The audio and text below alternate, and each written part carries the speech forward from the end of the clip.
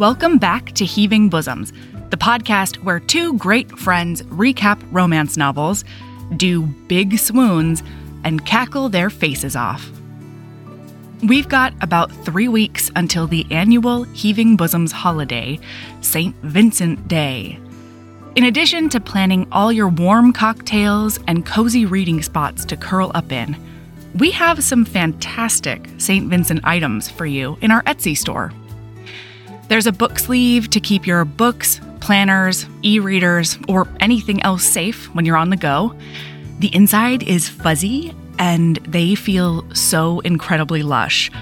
Those feature art of St. Vincent and Evie during their carriage adventure, and was created by Mayara Faraz. There's a St. Vincent Would Always warm brick enamel pin. It's a real if you know situation. I designed a special edition Marriage of Convenience candle that is specific to Devil in Winter with the help of HB Jen at Post Pouring Company. It combines dark amber for St. Vincent and rosewood for Evie, and it smells so good. So, if you want to treat yourself or be the St. Vincent you want to see in the world by getting a care package for a friend, check out our Etsy store. The link is in the show notes. But now, we're back with part 2 of The Midwife and the Orc by Finley Fenn. Trigger warning for discussions of abortion, self-harm, and negative self-talk. Here we go.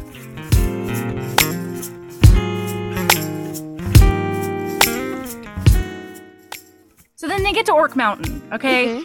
And she's scared. And he's like, don't worry, none of my orc brothers will hurt you. You're wearing my seed all the fuck over you. Yeah, that's right. You're not pregnant because you can scent that, but, they can smell me all over you. Yeah, you're claimed. So he takes her in. It's like super dark and she hates it. Yeah. And he takes her to the captain and they talk and he's like, hey, captain, change of plans. I'm in love with her. I don't want to ruin her life. For everybody from book one. Yeah. And Jewel is like sleeping with their son in his lap. Like, oh my God. I love Grimmar. Yeah, wasn't it awesome to see him again? It was so good. And his lieutenants, the maiden pair. Yeah. I love them. They're so good. Balder and somebody else. Anyway. Yeah. So he's like, as long as you're okay with it, quick change of plans. I think we can still do an adjacent outcome, but like with more hot sex between this one and I. Right. Are you okay with that? Also, she's a midwife. You know what I mean? Like she can be very useful. Yeah. Because we have women here and around, like in the territories, and they could come see her. And this is a gift to our clan. Like this is And so she, in that moment, not only finds out that everybody in the room knew and helped plan this plot to ruin her life. Yeah. And then she also finds out that, like, the captain is totally cool with just riding along with this. It's fine. Right. Cool sauce. But she's irritated. Yeah. And for some reason in the hallway, I don't remember why, it's pitch black. Yeah. His orc eyes can see, she can't. Right. And he finds out that her dad locked her in a crypt or forgot her in a crypt or something when she was young. She got locked in there and he didn't come searching for her for notice. 2 or 3 days. It was bad. Yeah. And so she has a hard time with enclosed dark spaces. Yeah. One would think. Yeah. Right. Her father is useless. Oh. How do you not notice? It might not have been days, but it was a lot of hours. It was hours. And when you're that young, I'm talking about that probably felt like forever. How do you not notice your child is missing? Gone. She wasn't a teen. She was a child. Yeah. She was a small one. Yeah. Oh, and that's one of the things he says. He says, they make a deal. I'm sorry. Before they get to Orc Mountain, they make a deal. He's like, she's like, if you, because his whole thing is, I'm making a sacrifice taking you to Orc Mountain because everybody's going to know about my absolute abject failure. Yeah. That's what you represent to everyone. Because you're not pregnant. And you're not ruined. Like you should be. Right. And you're not ruined. Yeah. And so she's like, what if I pose as a midwife to everybody who doesn't know? Right. And then you don't have to chat about it with everybody who doesn't know. And he's like, wow, that sounds nice. And we have lots of fun, aka fucking, while we're there.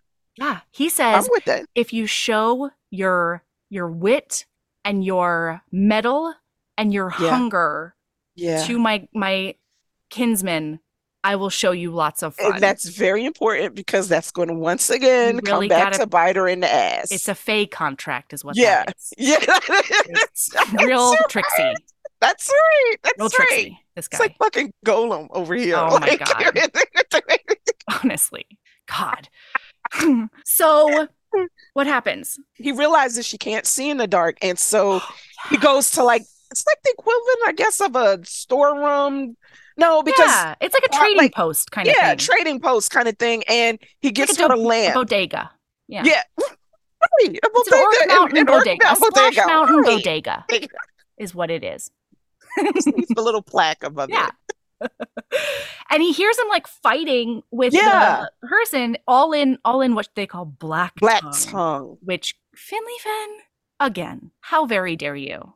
Okay, that's the perfect detail. It really is. It really is. Because it's so Lord of the Rings. It is. It really is. Yeah.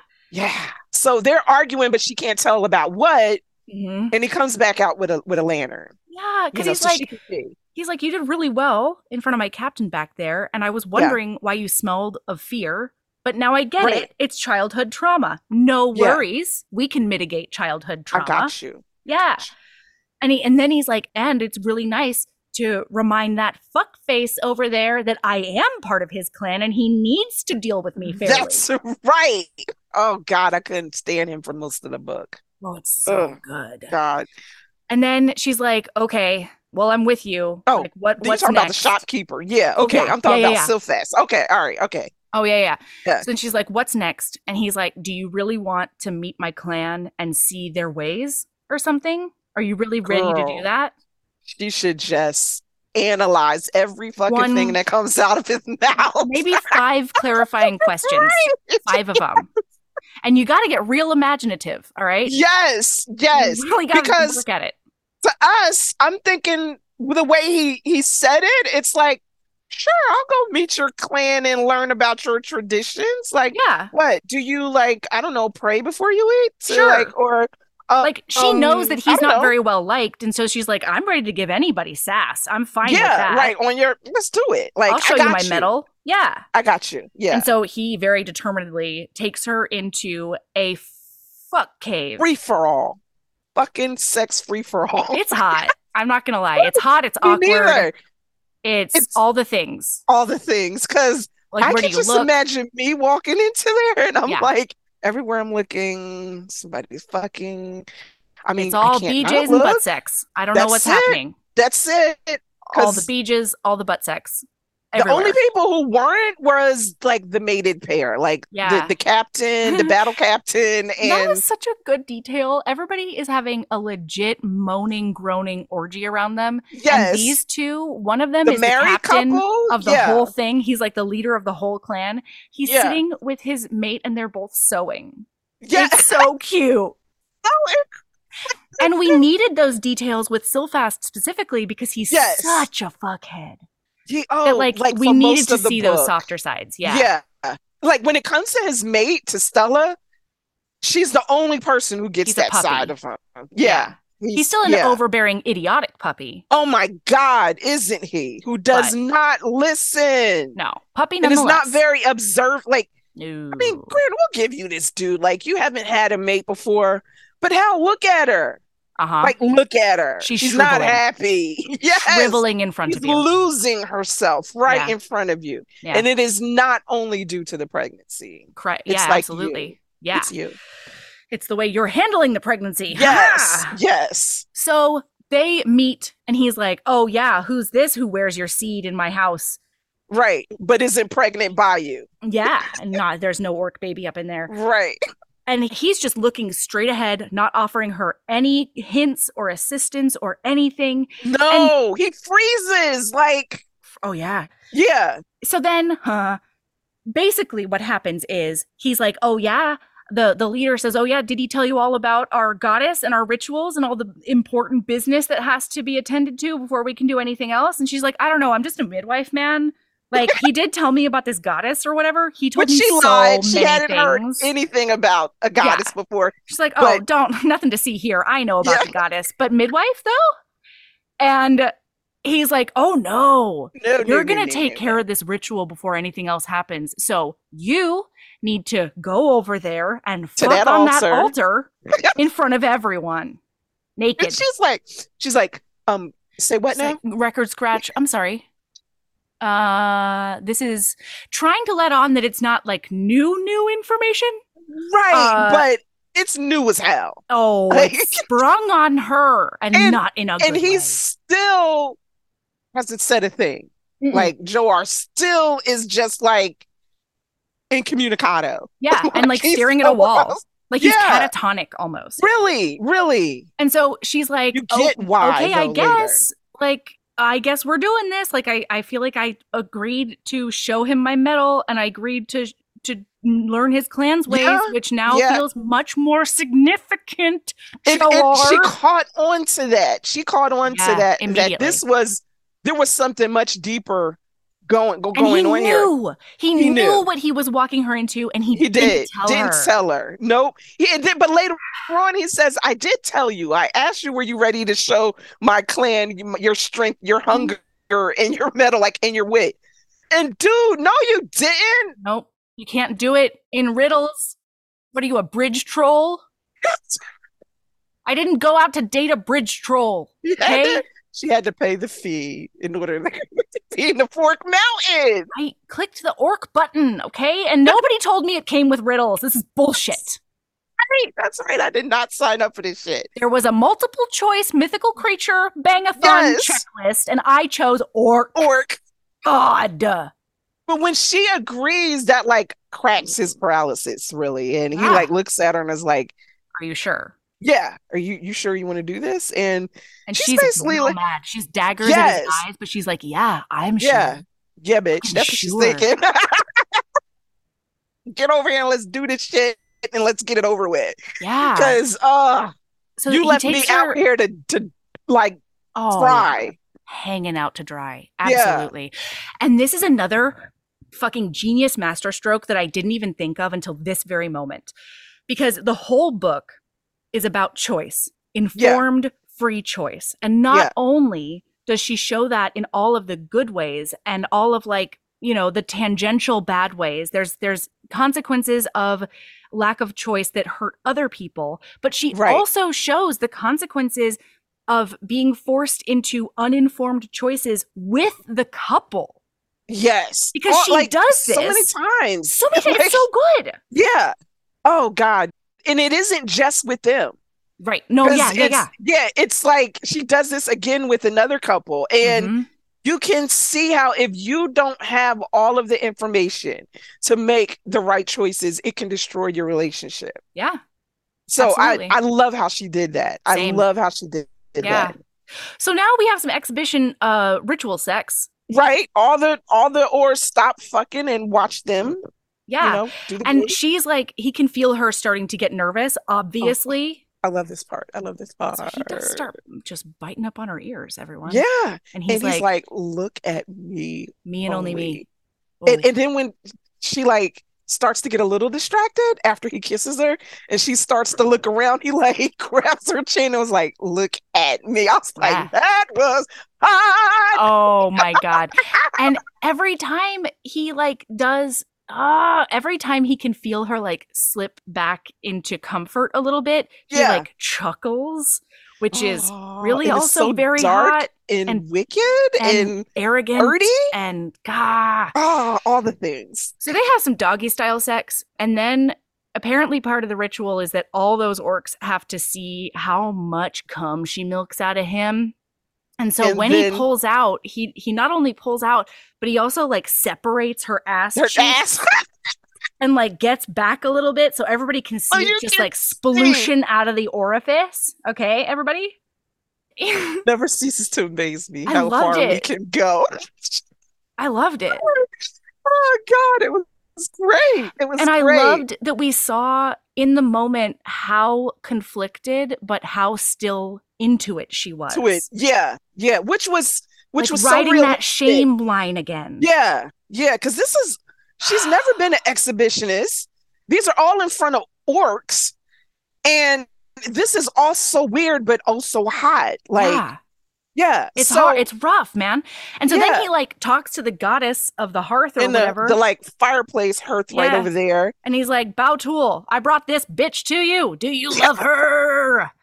And then Bautul spits some sparks at him. And she's like, yeah. I know. She's like, hell yeah. Carry on. Oh, I loved it. It was great. Yeah. So now he's a big man on campus. He's finally, she realizes like as this unrolls that like this is a rite of passage that everybody in the clan has to do. Right. And later on, it's weird for her because everybody keeps calling her his mate and treating her as his mate and welcoming her to the clan. He's never said that to her. Like he's never. He did not. No, they've never discussed this. He's never claimed her that way. Right. Even though they're having all the fun, it's never going past the fun. Yes. So then they leave. They do bounce. He's like... him and his words. Yeah. Yeah. So they leave. They go out to the corridor. Male at the end of the day. Mm-hmm. She's very quiet. And she's like, I just need a bathroom. Can you please get me to a bathroom? And can we talk somewhere in private? And he's like, yeah okay, sure. Yeah. Silent. He knows he's fucked up. He knows. He's not dumb. So he takes her down into like a spiral staircase latrine or something. And she's like, why didn't you tell me? Mm-hmm. And he's like, I did. Letter of the law, fake contract, did. And she's like, you know you didn't. And that's bullshit. And he pulls out the words from earlier, like, I told you you would have to show them, you know, your wit and your strength and your hunger for me. I mean, and you have to learn the ways of my clan. That's right. And you said you wanted to. Yeah, you said you signed up for this. That sounded like consent to me. And she's like, no, that's bitch, no, I didn't. you know you didn't explain that to me. Yeah. You know and she's like, did you like you just knew that like what, because I'm easy that I would, you know, like what the fuck, man? Did like you used my my attraction for you against me. Like that's what you did. Again. Yeah, again. And like just like Roy does. Yes. You've manipulated me just like Roy does all the time. Yeah. And then she spirals and she's like, basically, it's because I'm stupid. It's because I'm like naive. It's because I'm weak, and just spirals. And that's why she keeps falling for this manipulation and so easily. And they believe they can do it is because of her. Right. And so at this point, he takes her into a second, like she's doing all this, going through this all in her head in a second room. And he waits outside because he thinks she's about to do take care of her hygiene and whatnot. But what did she find? I can't. She takes off the handle of the lantern that he got. Yes. The metal handle, and she scrapes it all the way down her forearm. And she's bleeding. And she's like, "This I can handle. This pain. This I can handle. I understand this. Yeah. This is very straightforward. This pain. Yeah. And that is what I need right now. Right. And so then she's like, okay, I can handle it. This is fine. I'm all put back together again. But then in an instant, he's in front of her in this cramped bathroom situation. And he's like, no, you cannot do this to yourself. You cannot hurt yourself. Smelled her blood. I was just like, and she's like, you don't get to tell me what the fuck to do. Right. You have not been playing fair with me. You don't get to tell me. Yeah. Because while they were outside, she was also like, did you not know? Like, weren't you afraid that I was going to shoot you down and embarrass you in front of everyone? Right. And he admits that no, he knew that she would be a ride or die. But it wasn't because she was weak. He knew she would because just the opposite. Because she's loyal and strong. Yes, but he didn't tell her that.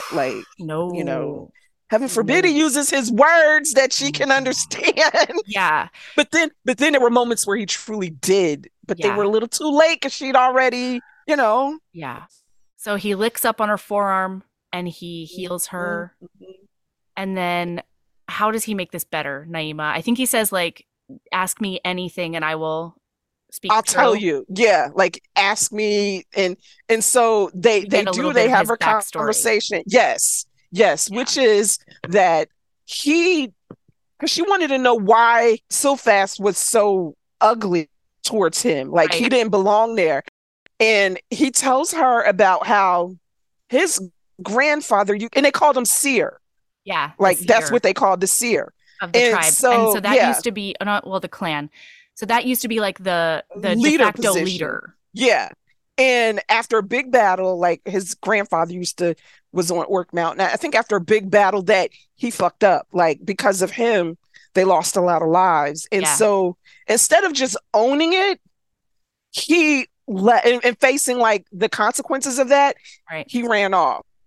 Like he ran off and he pretended to be of a different clan. Like the Sky Clan. Yeah. And because of his build, it wasn't unbelievable. Right. And so he had a mate, had his father, and his father he said he didn't think his father knew the truth, but apparently his father back to Orc Mountain, or some way how he came back to Orc Mountain. But all this time he believed he was, and then the Kaesh, that's how I'm gonna pronounce it. I said Kaesh, yeah, the Kaesh. Kaesh, which are the learned. Yeah, the book ones, the book orcs. Yeah, the book ones. Yeah, they told him a few months ago that the truth about his lineage. Yeah, and it was so cute, like because she's pissed at him. Oh yeah, but then she got pissed for him. Yeah, he's like, they outed you. Like that is fucked. Yeah, that's right. Like she's ready to take some orcs down. She's ready to be like, "Are you bad? Because I will end you." Yeah, that's right. Oh my god! And he's like, "No. They only told me in private, but I couldn't live with a falsehood like that." Yeah, because he has this core of honesty, and honor, because he doesn't mind telling the lie now. No, and he got it from his papa. You know what I mean? Like he comes by it very honestly. Like, yeah. Yeah. So he's not the chief spy for no reason. Right. And then, so the issue then is that because he's Bautul, his grandfather used to be the leader, and that used to pass son to son. But since he just like up and disappeared, since then it's been the battle captains who have been the leaders. So he presents himself as like grandbaby Seer.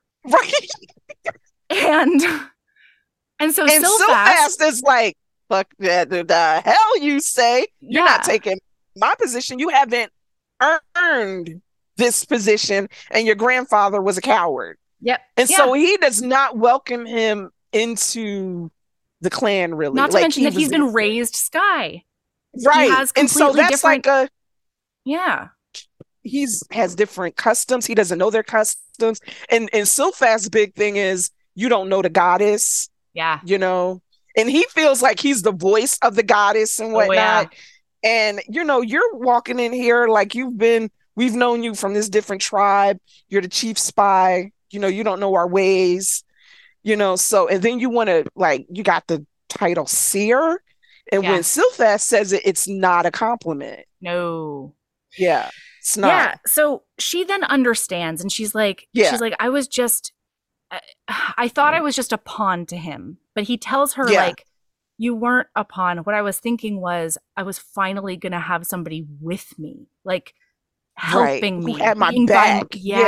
Being by my side. That's why I knew you would do it. Not because you're weak, not because of anything like that, but because you're so good and you're so loyal. And, I've been basically alone. Since this I've had no place. Right. And I thought that you could maybe be by my side. And she's like, would have probably still done it had you just told me out loud with your fucking words. God. You'd have shared them damn thoughts, right? Yeah. And he's also like, which is what he told Silfast if he wasn't like so pig-headed. Yeah. I'm bringing us a gift. Like, I'm bringing all of Splash Mountain, like a gift, a midwife. And she took one look at Stella and saw that all was not right. Yeah. And Silfast is like, The fuck you say? She's not touching Stella. We have a healer for that, which is just ignorant because she's human. Right. And we find out that it's even more deep-seated than that because apparently under Silfast's, paradigm, Bautul has been led to believe that anytime you go and seek a healer or anything like that, it's a show of weakness. Weakness, right. Instead of care. Right. And so there's a really good chance Stella's not even seeing a healer because that would show weakness, which would reflect on Silfast. Right. And it's just a mess. Oh, and it's just a goddamn mess. She doesn't push it because she doesn't want to shame him as his mate. Like, she doesn't want to appear weak. Right. So, yeah, it's like so many like religious things like wrapped up in this. And their whole philosophy so contradicts who Joar is. Like, it's so it makes zero sense to him. Absolutely. He's disgusted by it. It makes zero sense to him. Yeah. And so she's like wasting away before his eyes, and he's too stubborn and just blind to see it. So then Joar's like, I promised you garden and fun times, and then I did spring all this bullshit on you. So how about gardens? Fun time. Like gardens? I'll show you my garden. Have I got a garden for you? I got a secret garden just for you. So Jones up in this bitch. Like So he takes her to his garden and she's like blown away and she's like, it's amazing. It's so beautiful. The way she described it, it was amazing. Like a little paradise. Yeah. It's the Garden of Eden. Like, really. It really That's is. what it really reminded me of. That's what it calls to. Sex. Yes. But I'm sure Adam and Eve were having sex in that garden. Oh, no. Too. It's definitely the Garden of Eden before, shame and Puritanism. And fig leaves in her. Like, Bullshit. Yeah. So she's like, where would you put my garden if I were to bring it here? And he takes her to the very center of this garden in like a prime place. There's a beautiful altar and a gorgeous old ancient tree. And she's like, oh my God. And I don't know if Finley Finn meant this. Yeah. But to me, that the fact that that plot of land was right in the center, prime spot with that altar, like that blessing, like sacred altar. That was so symbolic to me because she has never had prime position, priority in anybody's life. Never. Not since her mother died. Like, So and I don't know, but it just spoke to me. No, I think it absolutely did. It definitely read that way to me. Yeah. But it was somehow like maybe even turned up a notch because it's like he did it naturally and with like subconsciously almost. Right. Because he doesn't even believe in the goddess at this moment. No. He calls like your bullshit goddess. Yeah. Like, he's not really buying into their thing. He's not. And he doesn't even recognize that that's an altar in the middle of that. He doesn't recognize that. Yeah, but I think on some innate level he does. Yeah. And that's because of who he is, because of his lineage. I totally agree. Yeah. And it was perfect within the narrative structure because it allowed her to notice it, wonder about it, be like, oh my God, am I important to him? And then brush it off because she knows he's not religious. Right. And like that kernel had to grow within her throughout the book too. God, it was so good. Yeah, so good. I'm like, does she plot? Like, does she think all this through? Like, what kind of goddamn labyrinth is her brain? Right.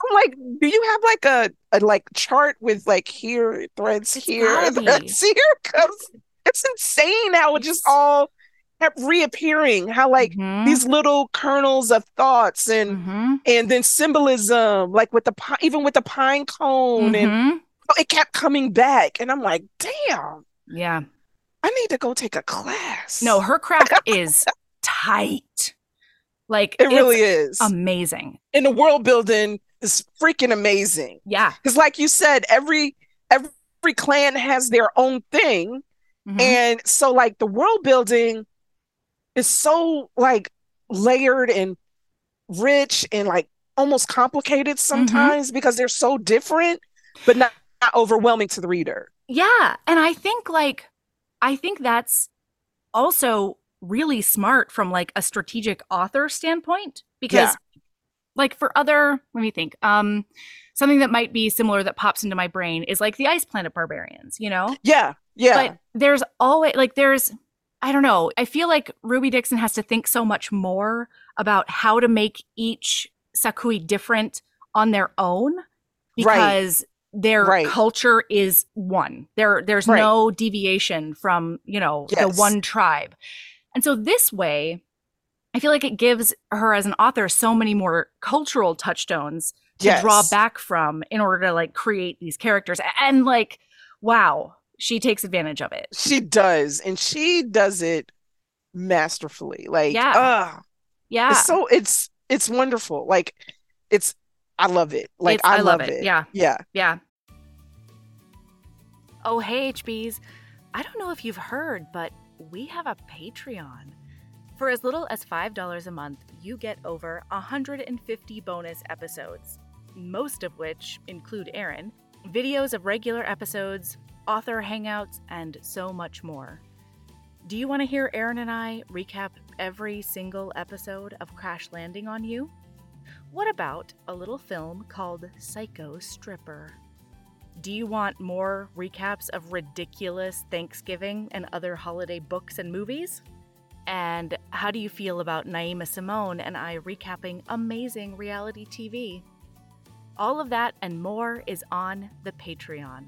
There's so much content at your fingertips as soon as you sign up. Seriously, hours and hours.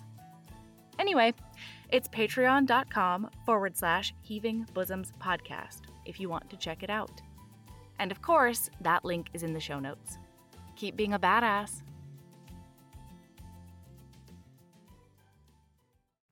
Sorry, so then, like, he's like, I'm going to show you fun now. It's fun times. We're going to do a lot of fucks. We're going to do a lot of plant things. In a hammock. Oh my God. Have I told you about my random sort of knee-jerk obsession with putting some sort of sex swing into the pleasure chest? No, I would have remembered that. Yeah, I don't know why. I would have remembered that. But like every single time we think about a logo or like a scene that could happen in the pleasure chest or anything, I'm always like, I don't know, is there a sex swing? Sex swing? Why would you mind not go there? I have no idea why. And look, in that one scene where they had sex in a hammock, it really freaking was a sex swing. Yes. Yep. It was a sex swing. It was like I feel like it was the origin story of the sex swing. That's what Billy it was. Fenn gave me exactly what I wanted, and neither of us knew. Good Lord. So, I don't know. It's a great time. And then, I don't know. She has like a moment of, you don't like me, you don't care about me. Right? Yeah. Because he keeps on sort of going hot and cold with her after sex. Like, after sex, right. Yeah. And like, it's like, come on, that's like the most vulnerable time for a woman. Yeah. You've bared your body, you've literally invited someone into your body, right? And she doesn't have like the best relationship, like history. Yeah. With a loving partner. No. Who has aftercare down to a science. She has not had that. You know, a side bitch showed up at the door after they just finished having sex. This is the history she's coming from. Yeah. So you running hot and cold is not really helping. Right. And it's sad because it's a defense mechanism for him, we find out. Oh, yes. Because he's feeling so he's feeling much. Too many feelings. Yes. Yes. And he doesn't want to like pressure her into being his mate and staying and like doing forever with him or whatever. Right. Based on fun. He wants her to want to be there. Yeah. For him. But her insecurities and her negative self-talk, it's like the worst thing for her. Yes. And, you know, it's a beautiful mess is what it is. It's like the whole thing, like them is like they're a beautiful mess. Yeah. That's like the perfect word. It was such a lovely, hot, emotional mess. Yeah. And I love the way it just spread all out. Yeah. So he's like, I don't know. I think she's like, you don't like me. You don't want me around or whatever. And he's like, I don't know what you're talking about. Like, I've been feeding you. We fuck like crazy. Yeah. We've been doing all the things. All the fun. And you slept for the first time in, I don't know, weeks, question mark? Hello? Yesterday? Yes. Hello. Yes. Yeah. And I love that he remembered that. Or no, because he had been watching her. That's when she realized, what? This motherfucker really been watching me. Mm-hmm. And he listens. Yeah. And that can be scary and that can be great. Right. And so he's like, I didn't let anybody come. Like, there were people who, oh, that's what it is. Because she's like, oh, Stella comes and she hears about all these healers, right? Are you frozen? Yeah. Yeah. Oh, no, you're good. Okay. Oh, okay. No, you're good. Also, I'm okay, good. Cool.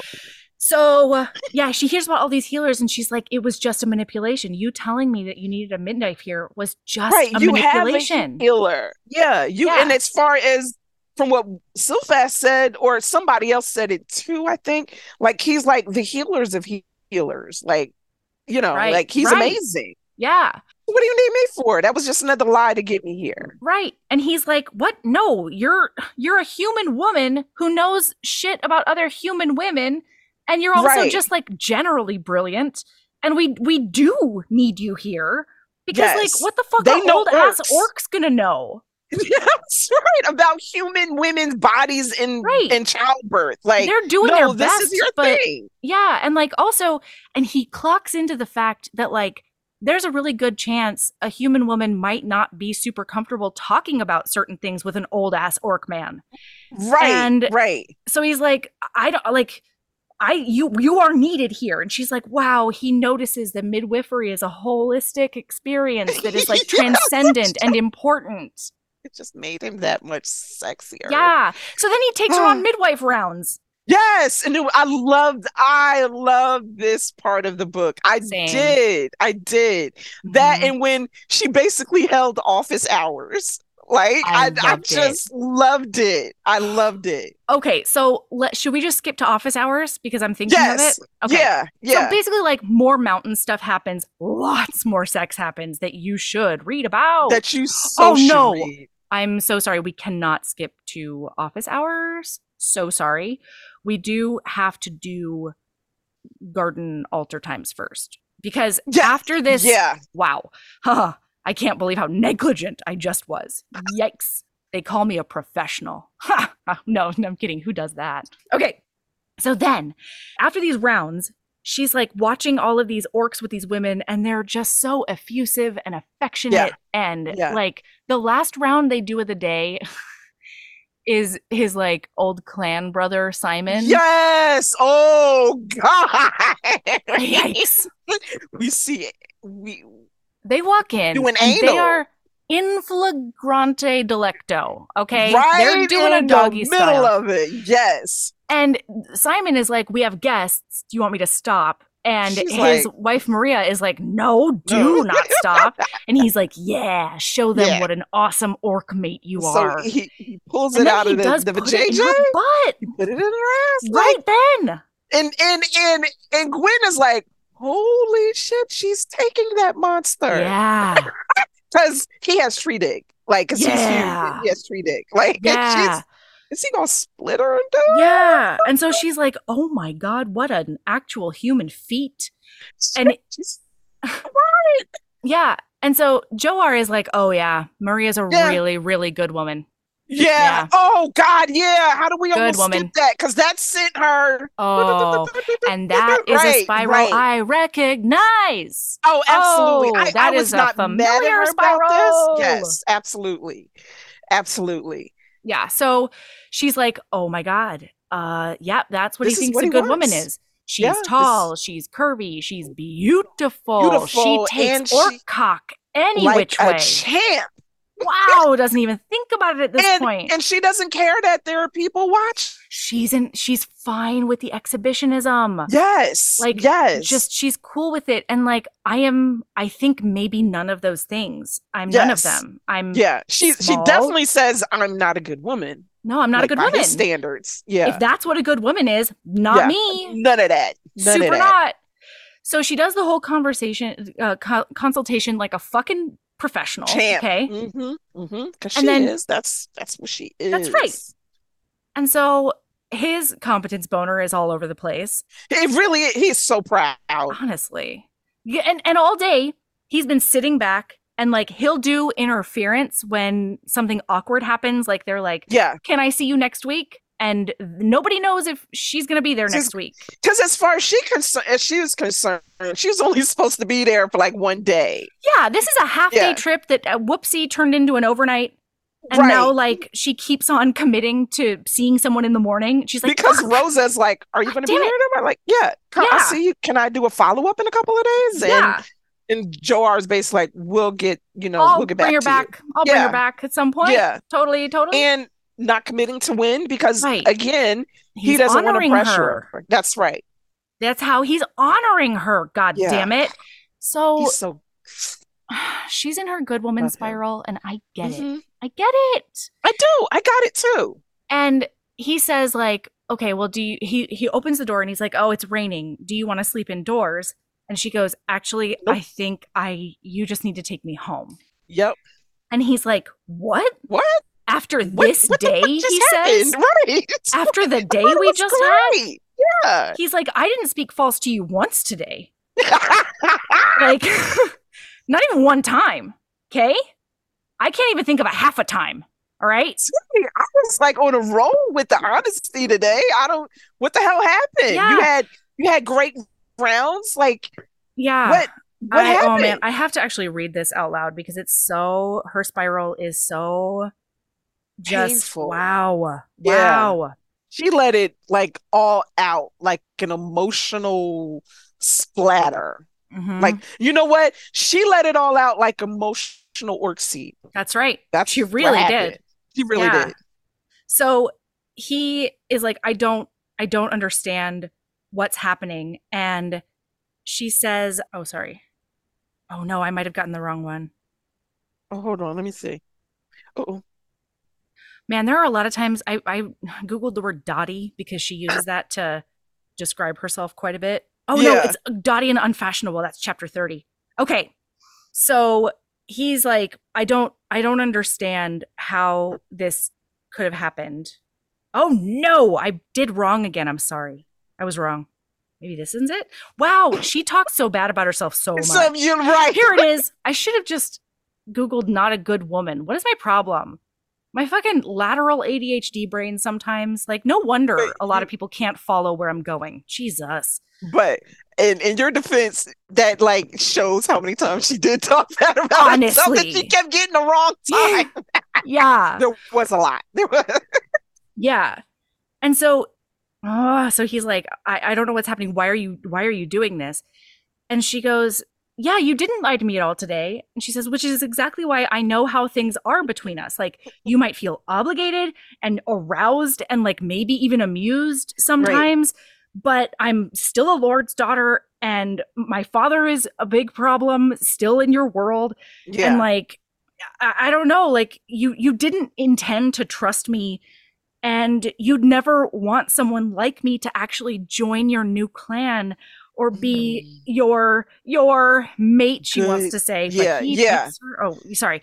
And then she says, I'm not a good woman. I'm not beautiful. I'm barely even interesting. I'm a dotty, stupid, unfashionable, plant-obsessed Lord's daughter with a penchant for self-destruction and an appalling ability to fix my affections upon males who couldn't actually care less about me. She ran herself down. And she says, the more time I spend with you, the worse it gets. And the more I want to forget how you really see me. So I really should go now before it gets worse. Yeah. And he says, you want to know how I see you? Give it, Joar. And she's so scared, but she's like, And he picks her up bodily, walks her into that goddamn garden, into the center of it, puts her down on that moss-covered altar, and just starts undressing her as he's saying, you will never say that ever again about yourself. Oh, you will never call yourself stupid again because I know, I watch, I see. Yeah. And like, you are none of those things. And I was conflicted about this. It was completely in line with the characters. Yeah. But, you know, my out of body brain was like, Joar, she needs words, you know, because he's telling her that. But then he's like, and I'm going to prove it to you with a cunnilingus that'll rock your world. And it did. Fair, and like, yes. Fair. It did rock his world. But yes, she needed the words. Yeah. Like this worked. Because let's be honest, like Roy gave it to her. Sure. Often. Yeah. But his words were so destructive that she needed like all the positive affirming words from him.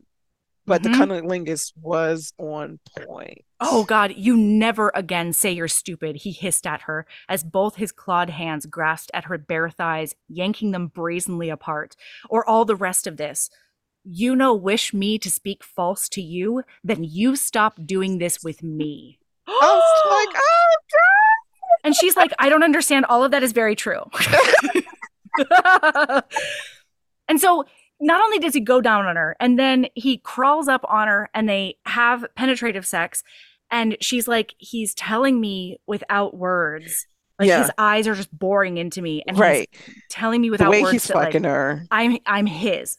Yeah. He's claiming me and all of that. Oh, and God, like, so like subconsciously, he does it on such a sacred place of like honor and worship. Like, he's worshiping her with his body.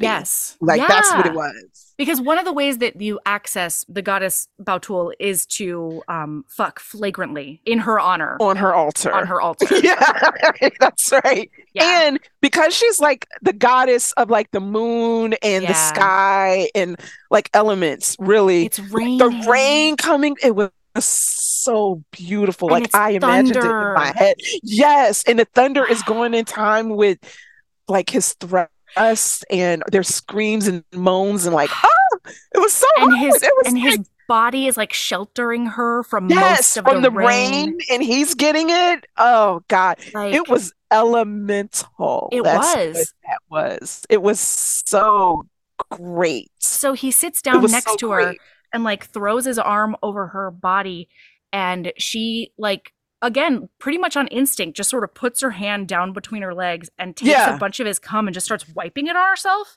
And she's like, I don't know why I need this, but I do. Yeah, and he's like, oh, yeah. Scoop. So he gets in there too. And he's like, I swear to God, he puts it on her earlobe even. He's like, this cum just wipes her down. It's going to be like everywhere. He does it like it's like aloe. You know what I mean? Like, goddamn coconut oil. Really? Oh. Yes, everywhere. And then he goes, so go home, not yet. It's so good. Oh, and then she's like, but I don't understand this because you were all business all day. And like everybody else was being sweet and touchy. Oh, yes. You weren't. And he's like, yesterday. Yeah, he's like, I hurt you yesterday by fucking in front of people. Right. And like, there was no privacy and I didn't want to do that again. I'm sorry. And he's like, I took you around so you could do your thing. Yeah. Like, that makes you happy. Yeah. And you were so great at it. What do you mean? Yeah. Like, he really did. He was telling her without words again. Yeah. How competent he found her, how important she was, how important, and showing her how important she was to not just the women, but to like all 5 clans. Yeah, because it wasn't just his clan that he took. It was like, oh well, Silfast and but all the other women of the other clans, like he was showing her without words. He was. I'm like, dude, she's like, she's a words of affirmation kind of person. Yeah, she is. That's her love language, for real. That's her love language. Like, just dabble in some praise kink. You know what? I think that's what mine is, honestly. I'm a praise far kink. Off from me. Not far off. I am. Give me the words, but like write them down because I don't want to look in your eyes and be like, that's awkward. Oh, interesting.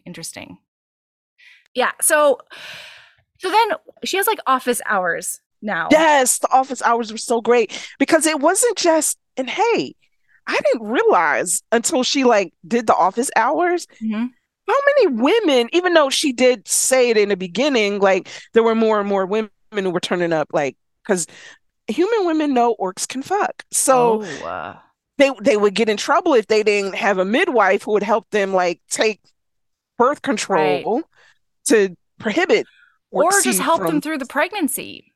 That too. Like, if they decided to keep it. Yeah, one lady comes in and says, my first birth was really harrowing because I didn't tell the midwife I was pregnant with an orc baby. Yeah, the midwife was until terrible. The labor. Yeah. And she was like, if my dude hadn't been outside hiding in the bushes, it would have been awful because she was planning to take it and confine me. Right. Because the midwife assumed that she didn't want the baby. Right. And when she was like, oh, hell no, that's my kid. Give me my baby. It's like, okay, I'm going to take this baby and then you're going to be in prison because obviously you're not in your right mind. Yeah, you're deft. You're batty. Yeah.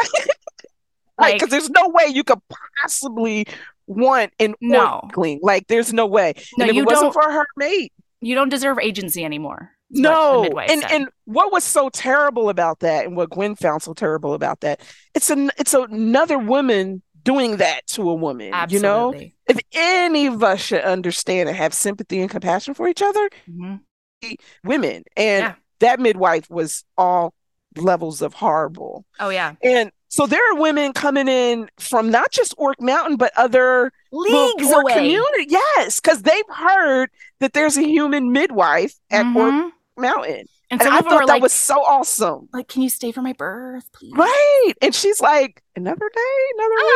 I can do my best. And she tells this one lady that was so awesome. She tells this one woman, because I think she was like a couple of weeks away. Yeah. Or like 3 weeks away.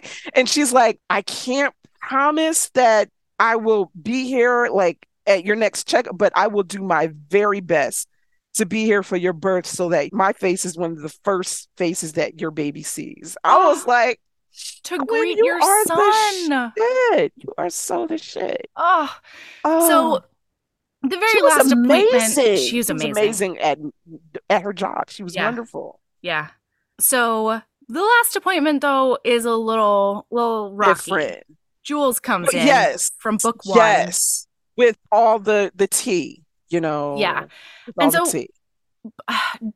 Joar has been telling her the women need you and like telling her that, you know, men are still hunting us and, you know, sort of telling her all these things, but he's doing it in a very breadcrumb way. Right. And Jules comes in and she's like, no, bitch, we're in crisis mode. Yeah. Like, really? Like, we all came up with this plan. Here. Yeah. DEFCON most extreme. Thank you. Because I never know if it's 1 or 5 was just the most extreme one. It's 5. Okay. Yeah. It's weird. We're literally 12 days away from this law going. She thought she had more time. Yeah. But she's like 12 days away because the law's going to get ratified. Right. This is going into law. They steamrolled this ahead. Yeah. And up until this point, they've already lost 5 mates, and most of them were from the Bautul clan. I was so hurt by no wonder what's his name's Matt. Like, yeah. And we're ready to go to war. Yes. They were ready to go to war with men. And this is when Joar stepped in with this plan to keep them from just, you know, fucking over this treaty. Yeah. Because they would have put everybody in jeopardy. Right. So he takes the sacred vow. That's what that necklace is. That's a sacred vow that he's going to go fuck this woman over. Yeah. And now he's like going back on that. That necklace is also what she finds out. Who did she find out? She found out from one of the women. I can't remember which one. But that necklace is basically given to untried members of their clan. Kids. Let's just say it. It's a rite of passage. It's a child's thing. Right. And when you do an act of service that benefits the clan, then you've grown up and you're, I guess, a full-grown male in that clan. He's 30-ass years old. Yes, and he is a tried and true warrior. Mm-hmm. He has been in the service of orcs for years. He's chief fucking spy. And he's being treated like an adolescent with that thing. And she's all the mad time about it. Oh, she is hot. Yeah. She is hot. Because like she's remembering like all the times he's stroked it. And we were thinking up until this point, like, oh, he has like a memory, or maybe it's like a comfort thing, like, because I'm thinking it's passed down from like family or something like that. It's like it's a crutch. It was so not that. That he was doing of a crutch. It's the actual fuckers, and you know that was all so fast who did that. You know it was. You know absolutely. It was just another form of humiliation, honestly. Yeah. Okay, so now he comes back in and she's pacing and she's not okay because she's like, he's still, it's all a manipulation. I thought we were getting somewhere. You weren't, and it's obviously not. And I don't understand, like, why? Like, what else do I have to do? Right. And what do I have to prove to him? And she's hard spiraling. And so he comes into the room and she says, I'd rather be alone right now. Yeah. And he crosses his arms and he very gently says, no. Nope. Because there's a scalpel nearby? Yeah. Really? And she's like, what do you mean, no? I'm telling you that I'm not going to have you around. And he's like, no, I'm not going to leave you, not here. Not how you're feeling. Nope. Because not going to do it. You're a witch who's going to find another way. Yeah. And she like cannot make words. She's so mad. And she's like, you still are holding back from me. And I don't get it. And so then he goes over and he lifts her up onto the table. And a part of me was like, this is what? But then the other part, what'd you say? Part of me was like, this is so insanitary. But like, it's so insanitary. It didn't even cross my mind. But it did, like, okay, like that's what I was like, but you're in a clinic where, it's they'll wash. But then the bigger part of me didn't give one single solitary fuck. No. Just the one she was about to give. She was about to get. Like, honestly, that's all I cared about, really. Especially because this was like, God, what was it? It was like emotionally fortifying truth serum. That's what this sex was used for. Yes. And it wasn't gentle. Like, he was replacing like sex for her cutting herself. Yes. Like, he was making her use this as a way of release. As a release, right? Yeah. A different kind of release, a different valve showing for the her same another emotion. Way. Right. Yeah. And he makes that very clear because throughout he's like pumping into her and then going, now he's talking. All right, now tell me what it is. Like, what is it? What have I done today? And I will shoot you straight about it. So they go round and round and she's like, you didn't tell me that like one woman killed herself because she was kidnapped and had to terminate her pregnancy. Right. Like, that's horrible. not you. And so after all of this, he's like, it's not because I don't trust you. Right. It's because I know that you'll take it all onto upon yourself. Right. And this isn't on you. This is not your fault. You're not responsible father is not for your father. You. Right. Yeah. And he's like, right. She would have. She absolutely would have. But she has before. So she would have. Yeah. He's like, I know you would have dropped everything. You would have put your own health aside. To like make something right that is not yours to make your fault. That's right. Right. Oh, it's so hot. Yeah. And it's so good. And it's so just like, I don't know. I spend so much of this book like heart racing, eyes as big as saucers, just being like, same. How is it this level good too? I know. How did she hit me in this part of my heart? Right. Because I connected with her. Right. But I also connected with him. Like, he was such a protector. Yeah. And she'd never experienced that before. She didn't know what it looked like. Which is why she was always so confused by like his methods, because she didn't recognize it as protection. Right. Well, she's used to being smothered. Yes. Yeah. And not to mention that he's a bit clumsy about it because he's not used to giving that sort of protection either. No, so. He really just did. He got in his own way sometimes. He really did. Yeah. Oh my God. So we can't get into it, but before this, there was this crazy moment where she made him part of his tribe even more because he took her down to look at the fight rings and then he got goaded into fighting. And then he did beat the leader. I love this scene. I love this scene. Hit him upside the head with an axe. Yeah. An axe that his brother kicked toward him because they knew he was in the right. Because they were like, this is what went back to like one of the things he just doesn't like about them is what sense does it make for you to beat each other to shit, not seek help afterwards? If we were to have an attack by men on the mountain right now, none of you would be worth a damn. Right. You would be no help to us at all because you're just broken, really. You got broken bones. You got people throwing up in the grave. Blood is everywhere. Teeth gone. Why are we doing this? And he's not against sparring because the Sky spar, but they don't do it to maim. No. And they were like, the only clear winner is the person who's standing. Like literally. Insane. So while he's like going, him and Silfast are like battling, he's moving the injured orcs out of the way. He's moving injured and unconscious orcs out of the way. Yes. And he's noticing they start the orcs doing it. Yeah, he notices the orcs who do it too to support him. One of them is an orc who he's finally on the ground and Silfast is beating him to a pulp with his fists. And so one of them just kicks Silfast's axe over to him so that he can clobber him in the face. And like his eyes just rolled back in his head. He's so beautiful. And then the orcs start cheering. And then even Gwen is like and they make eye contact. She's up in this stands. Okay. They make eye contact. His eyes go molten. Yes. Right? He leaves the ring over there. He is prowling at her like a leopard. We all can see what's about to come. He is just literally. He's just putting his hand on those bollocks, being like, "Oh, I got a load for you." And then she notices that everybody's watching too. Yeah, crowding around. Really? And he's like, "Do you wish for me? Like, do you want to honor me too this way?" And she recognizes what this is. Oh yeah, and she wants it. Yes. Yeah, she's still worried. Like she's still not completely comfortable with the exhibitionist. Yeah, but she finds it hot.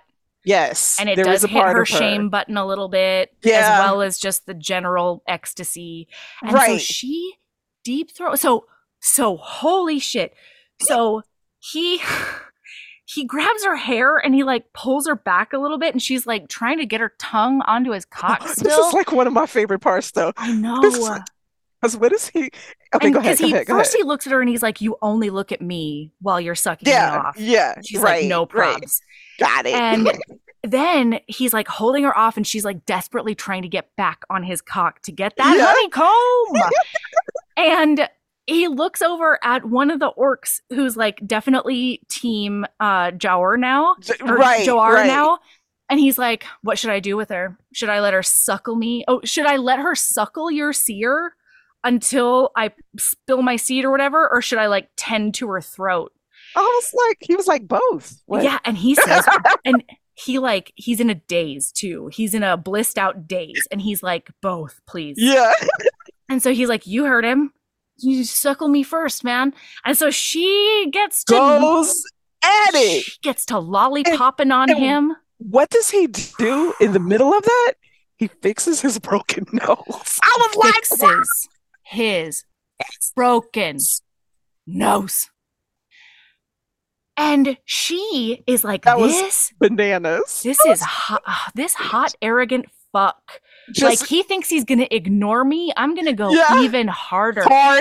So then she starts deep throating him. Yeah. And he's like, "Oh, witch, I didn't forget about you. Don't worry. Do you want me to give you what you want all the way down your throat?" And she's like, literally nodding on his cock. Base onto his goddamn abdomen. She's nodding on it. Her nose is touching on it. And so he just starts fucking her throat. Yes, he does. His entire clan. Yeah. And they watch her just drink him down. Drink it down. And he's like, great. "You're a witch woman." And he doesn't say anything. He just closes it up and he's like, "Hey, bud, why don't you come to the garden tomorrow and I'll show you how to grow things." Right. You too. Eeyore or Ior, they're twins. Those you too. ones. Come on. Yeah. Yeah, because they were the ones who were like pulling guys out of the way. Right. And he's like, you can come hang out in my garden too. Like, come be in my club. And then he's like, all right, woman, come on. And he takes her out, and they're like quiet for a little while. And she's like, oh my God, he just did it used again. Me in front of everybody to prove a point. He manipulated me, but like she's spiraling hard. Yeah. And then he like, it was this was one of my favorite parts. I know. Yeah. He puts her up against the wall, and he starts like kissing her neck and being like, witch woman, like, you've entranced me. Thank you. You've honored me. Like, you in front of my clan. Like, you knew how important that was, and you gave it to me. Yeah. And he's just in awe of her. He is. And you can feel it like with his words, and that stops like the whole spiral because she realizes that he wasn't dismissing her or using her, or they were a team.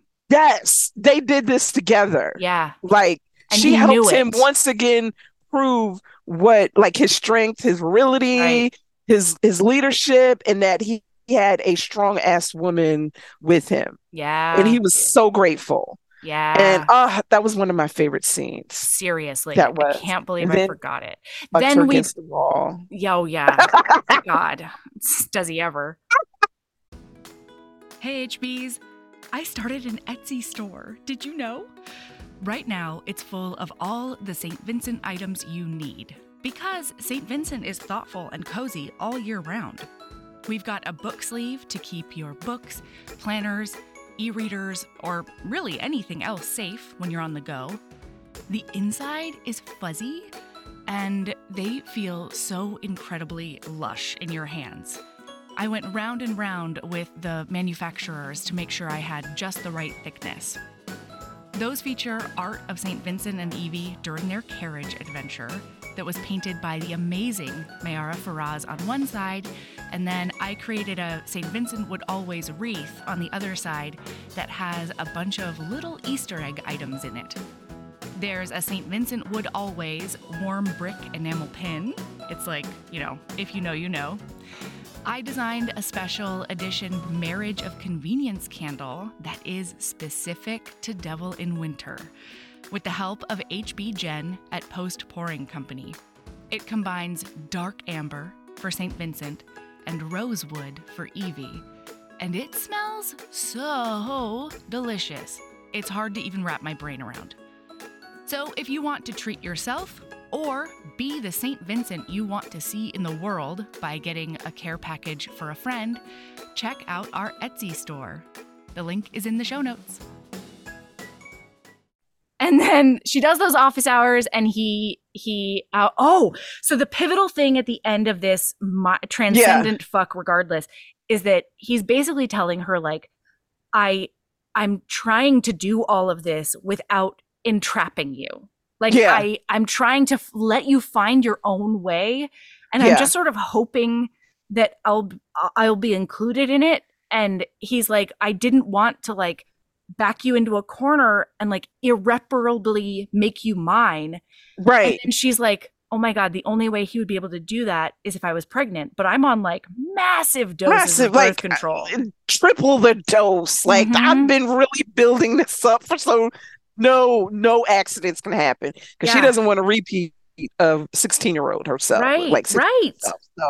So she says, wait, Joar, am I pregnant? And he's like, yes, you are. Oh, God. And she says, since when? Because she wants to know how long he hasn't told her. He's known. Right.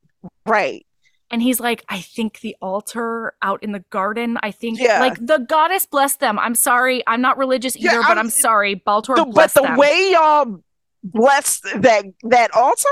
Oh, come on. You were getting a gift in return. That's right. Jesus. Oh, I might have left up pregnant after reading that. Like, I'm not surprised you are. That's like Magic Mike 2 level. Get you pregnant. Man. Yeah. So we're not shocked, but she is stunned. Yeah. Because apparently, human birth control is no match for the honeycomb. Come on. And so he's like, he's like, and he but I still again. Well, he kind of did, and he's like, I'm sorry, I know I should have told you, but I sort of didn't. I just couldn't believe it. Like I couldn't believe that something so amazing could happen to me. Because that wasn't his plan. It wasn't his plan anymore. Right. But she's thinking it was his plan. Like she goes back to that. And what I like about through the whole book, even though she spiraled a lot, it got corrected quick. Yes. It didn't drag out, which could have been so annoying if it did, but it didn't. It got corrected quick, and so did this. You know, like she realized that, I mean, all she did was she thought back to how he had been with her in these last few days, and she knew that wasn't his plan anymore, but she was angry that he'd been keeping that from her. And he says, like, I don't want to trap you. I want you to find your own way. And so he offers her a termination. Yes. He says, I'll take you to the healer right now, and we can end it. You can get the herbs that will terminate this. And she says, she's like a little bit horrified, and she's like Jor, is that what you want? Yeah. And he's like, God, no. No. Like, that breaks my heart just thinking about it. Yeah. Yeah. Like, God, no way. I do not want that. But I absolutely, if you want that, we should do it. Yeah. And she says, she thinks about it, and she's like, this is completely different than my 16-year-old self getting accidentally pregnant with Roy, of all people. You have already shown that not only do you want a son, but that you would care for this son, you would nurture this son and me. You would not abandon me. You've already shown that even before I found out, we were pregnant. So she knows. Yeah, she has no hesitation there. Yeah, and now that he's on board. Yeah. She's like, another thing I loved is that they didn't drag that out either with her. Like, I don't know if I want it. I have to think about it. No, she knew because she'd been in that position before. Absolutely. Yeah. And I love that Finley Fenn still makes it clear right there. She's like, once again, I have never judged a woman for making that decision. No. I just don't think I can in this place in my life. I don't want to. Yes. And I loved how she took the time and explain that through her inner dialogue. Yeah, absolutely. That she made that decision before for her reasons that were very valid at the time. She's never regretted it. Never. She doesn't regret it. She just regrets that other people would look at her, which judge her for that decision. But she also recognizes I'm in a different place with a different male, different circumstances, and she different emotional landscape, different everything. Yes, everything. Different position. And so in her job, like she has a job, she's a midwife, so she makes the choice, and that's one of the things that just fires me up about people who are pro-life confuse pro-choice. Like the name of it is literally pro-choice. Yeah, that means I have the choice to decide whether I'm going to keep the baby or I'm not. Right. It's not pro-abortion, as y'all like to say. It is not that. It's pro giving the woman her choice to have autonomy over her body to decide what she wants to do with it. And so she makes that so clear here. Yeah. And actually, that's actually why I refuse to call people on that side pro-life. Because I think the branding is fucked. It's so misleading. And it automatically makes anybody who poses anti-life, like what the fuck? Right. So I only call them anti-choice. You know what? I'm about to do that from now on. And I'm about to tell my daughter that. Anti-choice. We just had like this discussion about this about a month ago, about what pro-choice is. And because apparently it was a discussion in the classroom about it. And I was like, listen, this is what pro-choice is. It is not pro-abortion. Absolutely. That's what they like to brand it as or make it seem as, to be, again, misleading language, but it is not. It's not. A woman, it's about choice. It's about choice and control. Exactly. But I am so using that now. Yeah, they're anti-choice. That's all they are. Anti-choice. Yes. They don't give a shit about that life once it comes out. No. They're not supporting it money-wise, emotionally. No. Like, they're nothing. Nothing. So you're basically you're anti-choice. You just want to take away my choice, my control. Yeah, you're pro forced birth. Yes. Like under all circumstances, you're so rigid that you won't even conceive of you can't conceive of a situation where this could be harmful. Right. Women to go through with this. So yeah, that I'm using that from that one. I'm gonna tell Autumn. Yay. Yeah. Okay, so then I love this too because she shows how like she has no idea where he is mentally or emotionally because she's like kind of talking him into being with her. She's like, and I mean, I might not be exactly what you want, right, but right. This goes back how she sees herself. You know, like we have fun. You like me. It seems like you like me a tiny bit. Yeah. Like, I don't know. I think maybe we could make a go of it. And he's like, it's like, what the fuck? You're my dream girl. That's right. What are you talking about? Yeah. You're God tier woman. That's right. You're goddess gifted. What do you mean? You're like goddess gifted. Like, seriously. Yeah. Get well long. Shit. Yeah. I'll keep you here. I'll keep you here, woman. Ow. Like, that's it. Absolutely. Give me one invitation. Listen, so they have this honeymoon period, kind of like what I call like a honeymoon period after that. Like a lot of days, like, well, few days go by and she's not even thinking about going home. And in the meantime, because she left a note when they originally left saying, going to go see a client, might be a while because complications. Complications. Yeah. So since she's been staying there, like his scouts have been keeping an eye on the house and going in and leaving new notes and making it look like she's been there and been back. Like, making it look lived in. The food is gone. It's like, so good. Yeah. Like they're so crafty. They are. Yeah. And this is where I haven't read till. I'm going to read it this afternoon. So Naima, what happens now? Okay. I'm going, okay. All right. So, look, they go, I think this was before you might've read this. Mm-hmm. She meets great Aunt Agnes's lover. And he introduced himself like, I'm your great uncle. I'm your and at first I was like, she got orc. But no, like they can't have, first of all, can't have female orcs. But so that's not, but that was the orc that his aunt was in love with. Yeah. And they had a full-blown relationship. Yeah, they had a silver time in their lives. Seriously, they did. They did that. And he starts telling her about her aunt and how much she adored her. She really, and it takes away some of her guilt. Yes. About her not. So yeah. Okay. All right. Did you get to the part where like they're in the garden? And the orcs come, like the three orcs, like garden. They come back. Stella's late, and when she comes, she's like looking even more like tired than usual. Oh, she's like looking really, really run down, haggard, and very much so. Like eyes are red, like pale, and Gwen up until this point has not pushed being her midwife on her. Yeah, she's been her friend. Mm-hmm. She really has to walk that line of not crossing over. Yeah. So she takes her into like this one hut that they have where they like mix all the herbs and everything to make like, medicine. And Stella has become a very accomplished herbalist. Like she is doing the thing and she's been enjoying it, but she looks really, really sad. She looks really sad today, more than usual.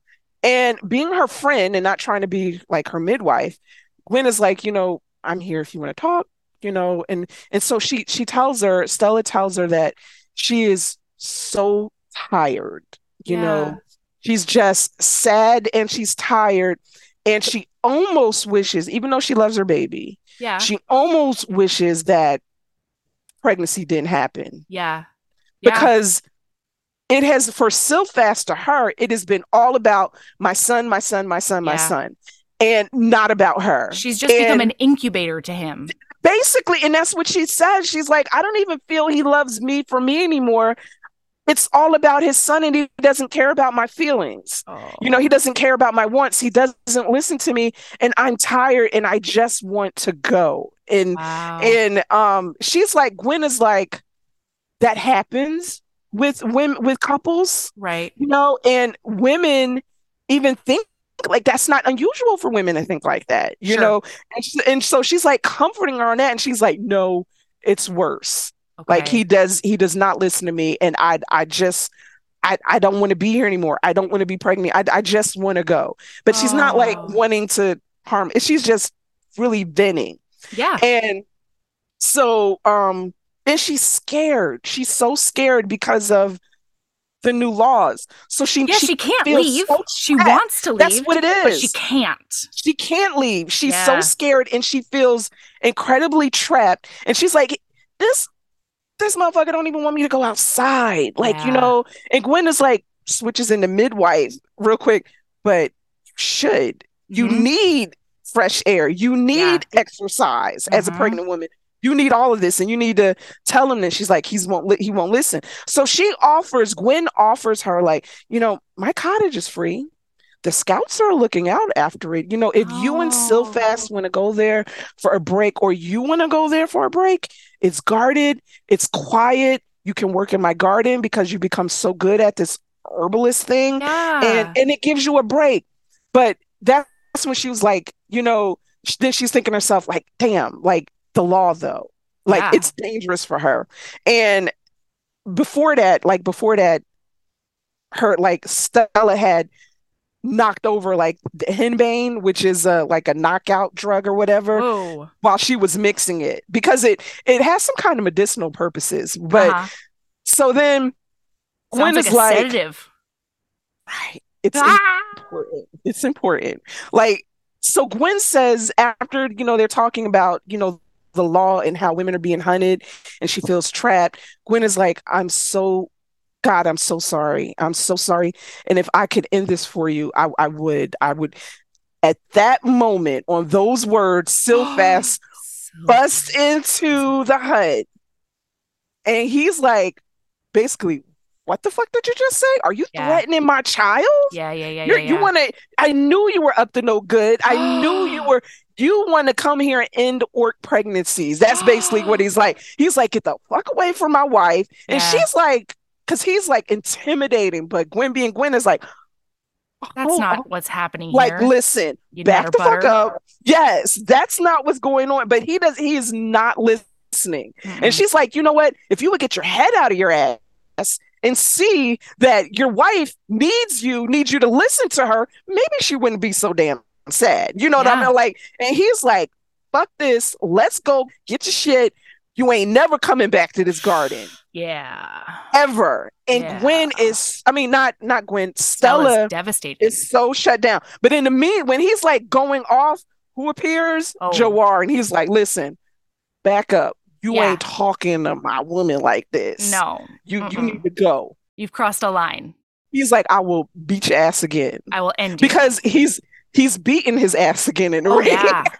And that's another thing was Stella was like saying to Gwen, he's like, Silfast has like been impossible to live with, especially since Jawar came back. He's the seer. He's like the inherited leader. And he's feeling threatened because all he's done for this clan, all the battles he's led them in, and he's feeling so unappreciated. And so, like, so we all know that they've been talking. And that gives you a glimpse into another, like, Silfast feels threatened by Jawar. Mm-hmm. So he's like, get your shit, we're going, you ain't never coming back to this garden. Stella is so shut down and she just nods. And inside, Gwen is like, say something. Yeah. But she doesn't. She just walks off with her head down. And so, like, after that, Jawar, like, to cheer her up, Jawar takes her to, he was like, let me show you my other garden, my secret garden. Hugh Quincy Jones again. Holy shit. Down into, like, bowels of Orc Mountain is another room full of mushrooms, like any kind of variety you can think of. She loves a mushroom. Get high mushrooms. Yes. Like, she is stunned and she is so happy. But Gwen being Gwen, after she's like in this two huge rooms, and he's telling her, like, when he first came to Orc Mountain as an Orcling, that's how long he's been growing it. he discovered them, and now he would go out and pick them, and now this like his own mushroom paradise down there, really. But Gwen being Gwen, she starts thinking, wait, you lied again. You hid this from me. Because she's like, I won't tell anybody about your secret garden. I mean, kinda. Yeah, he did, but she sees something in his eyes, and it's like, she's like, hold up. No, it's just secret from me. It's not secret from everybody else. What? So you didn't trust me. So apparently other people do know about this mushroom garden. He never told her about the mushroom garden. And she's like, so you didn't trust me. Like, why have you been keeping this a secret? So obviously you don't We're not really trust me. You still see me as like the Lord. She keeps going back to that, like the Lord what's name's daughter. And he's like, listen, it's not that. I needed to know that you were staying. I needed to know that I could trust you, because I didn't know if you would leave. I didn't know if I could trust you with the secret. I didn't know, but now I do, and which is why I'm showing you, right? So it's still like that kernel of doubt there, but they do edibles. Yeah. There's hallucinogenics in this book? There are hallucinogenics that like relaxables. I cannot wait to read this. Okay, the mushrooms are very like, you get high off the mushrooms, and she's like, yo, I'm pregnant. I can't eat through the edibles. Yeah. And he's like, yeah, if you was pregnant with a human kid, but you got orc seed in you, bitch. That ain't touching like the orc. Like, that's an orc in there. They're not your everyday kind of baby. I love it. So they have high sex, and it's amazing. Yeah. But right after that, he's like, oh shit, Stella. And this is when we find out that's not the only reason they call him seer. It's not just for leadership. Because there's been like little hints. But she's like, how does he know that something's wrong with Stella? And he like, get your shit, let's go, get dressed. And so they're like running through Orc Mountain, get to her room. And she's gone. Her bed is gone, but on the floor, just like knocked out, sprawled out, is Silphas. Incredible. And he goes over to him. She drugged his ass, knocked his ass right on out. Wow. And it's so much that like Joar can smell it on him. And he's like slapping Silphas, like, come on, wake up. Your woman's gone. And he's like trying to, Silphas comes to a little bit, but he's still like drugged. And he tries to take a swipe at Gwen. And like, Joar ain't having that. Because he's like, it's your fault. She left because of you. Because you filled her mind. She's like, no, it's all you. It's you, bud. You didn't listen to her. You drove her away. And then Silphas starts crying. Oh. Like, he starts crying because like Joar's like, we have to go after her now. We have to find her now. She's pregnant. Dangerous. She's dangerous out there. And we have to find her. And he's like crying. And he's like, listen, Joar's like, I'm going to go get the rest of the soldiers. Yeah. We're going to find her and we're going to hunt her down. And Silphas is like, no, you cannot. The shame that will be that. And that was Gwen's reaction. She's like, this motherfucker care more about shame and pride than his own, than the not safety only just of his partner, maid and the baby you're so obsessed with. And then she realizes that no, it's not, because he's like crying at this point, and he keeps on talking, and she realizes it's not about him. And Joar explains it to her. There, like, he's like, no, he's not talking about himself. Okay. With mates, if they leave, the shame will be on the mate, that she'll be outed, she'll be kicked out of the clan, that she won't be welcomed anymore. And it's basically like throwing, like shitting on the goddess is pretty much what it's like. And so he wants to find her before anybody realizes she's gone, so the clan won't turn on her. It's all about her. And he's like, and then he just breaks down more. He's like, I know she's been sad. She's not the same Stella. And I don't give a damn if she loses the baby. Do I want my son? Yes. She loses that baby. I don't give a damn. I just want her back safe in my arms. Yeah. And that's when you see like this other side of him. He's been acting this way with her because he's been scared. Yeah. And he just didn't know. Yeah. He just didn't know. And he wanted to protect her. Right. Not really like his son, yes, but he wanted to keep her safe because he loves her so much.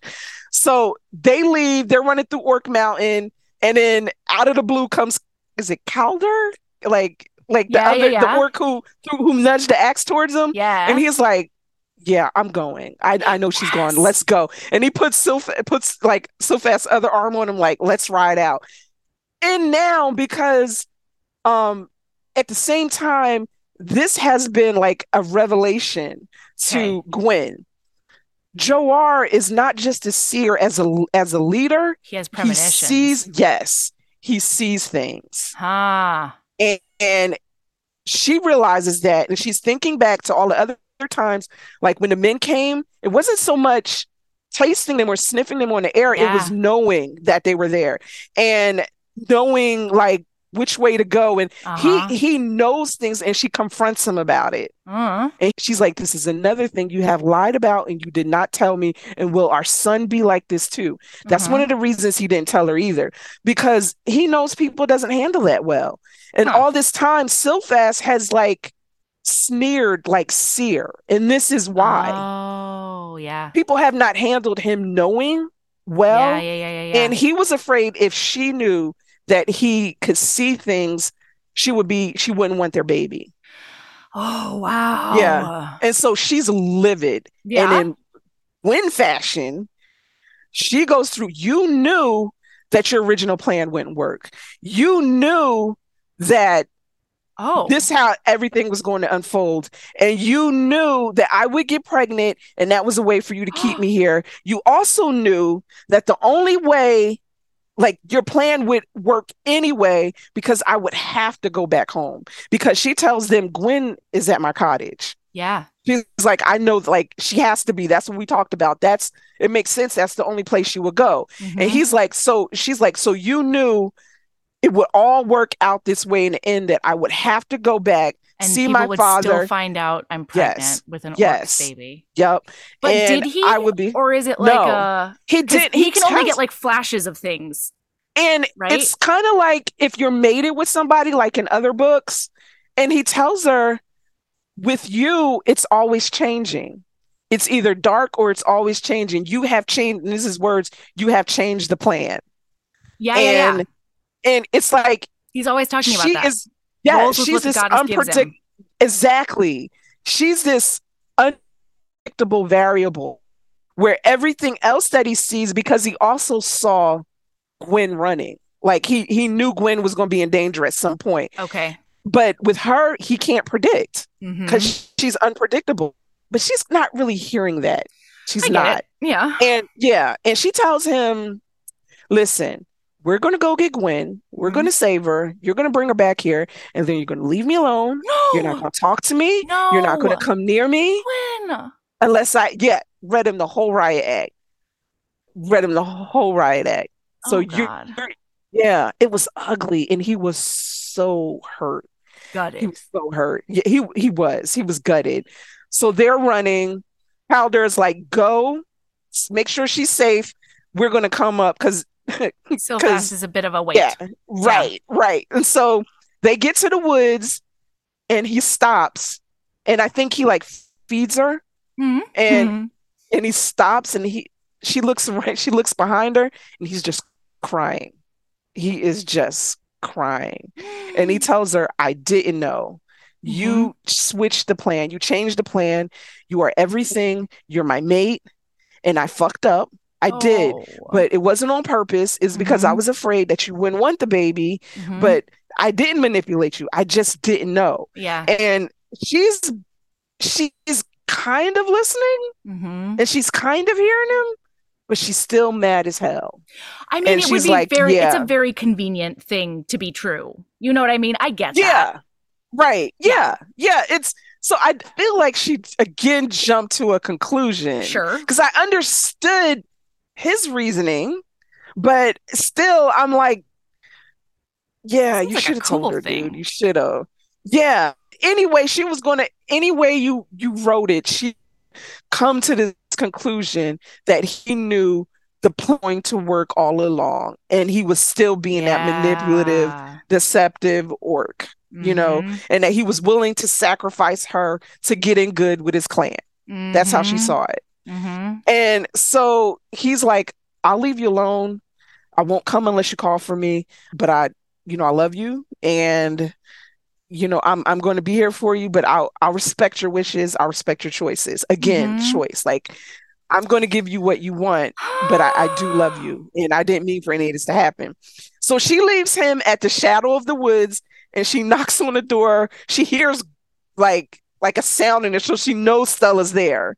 And she's like, Stella, it's me. Stella opens the door, and Stella is a mess. She's like, I want to go home. This was wrong. I should not have done this. I should not have ran. I'm so scared. I was just fed up. And she's like, Silphas is going to hate me. He's going to hate me for drugging him and leaving him and endangering his son. Yeah, she's like, no. Silphas loves you. You should have seen homeboy. Like, he was nuts, and it wasn't about his son. It was about you. Do love you, and I don't like Silphas. Like, she's like, oh my God, what am I gonna do? And then the door just slams open. I'm like, bitch, you got lock, like an orc-approved lock for this door, and she like slams this, like the door slams open. And she's like, holy shit, what beast is this? It's like muddy, it's hairy, it's slathering at the mouth. Is it so fast? Oh, he's a mess. He had to go through the gorge. He's a hot mess. Calder comes in behind him, and he's like, look, dude got away from me. Like, I couldn't even hold him anymore. We were in the mud. She's like, and the hair is like his hair. It's like all over the place. Oh. And he like grabs Gwen to him, and they have this moment, and he's like, this is when you find out, because I didn't read their novella, but this is when you find out what their kink is. What and is he's like comforting her, and he like slaps her on the ass kind of gently, and Gwen is like, oh, you're treating me like my old self again. That is one thing they talked about earlier in the book. She was like, are they always like this, where she just like cowers and he's overbearing?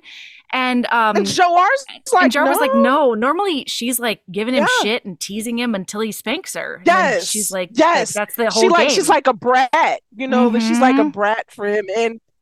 And it hits Gwen, and she's like, oh, okay, I get it. She's like, listen, for the purpose of the room, okay? Yeah. You don't have to discontinue intimacy games just because your mate is pregnant. Right. Now, here are some things. No nipple play, because it can cause contractions. You don't want that. And then with the restraints, don't make them too tight, because it's circulation. You need circulation. Of course, avoid the baby bump. But otherwise, it's perfectly healthy. And listen, any sudden changes in your relationship when she's pregnant is going to cause problems, right? Because she's already questioning her body and all of this, and then you switching it up is only going to make that worse. And they both like freeze, and they look at her, and they're like, are you serious? And she's like, for the room, yes. For the whole room. Nobody in particular. If anybody's interested, yes, that is perfectly safe. And then Silphas is like, woman, are you certain? And she's like, yes, I'm certain. More than certain, Silphas. Jeez. And there's my bedroom over there in case you want to continue this conversation, because he like slaps her ass again. They go in that bedroom and start fucking. I love it. And Calder is like, think they're gonna be a while. Yeah. I'm gonna go out. They're a little occupado. Yeah. I'm gonna, because in case some men come, I'm gonna go out and hang with your mate. And that's when she realizes that Jawar did not leave. No, he's not leaving. No, he's out there waiting and still watching. He's gonna be within a distance to protect you.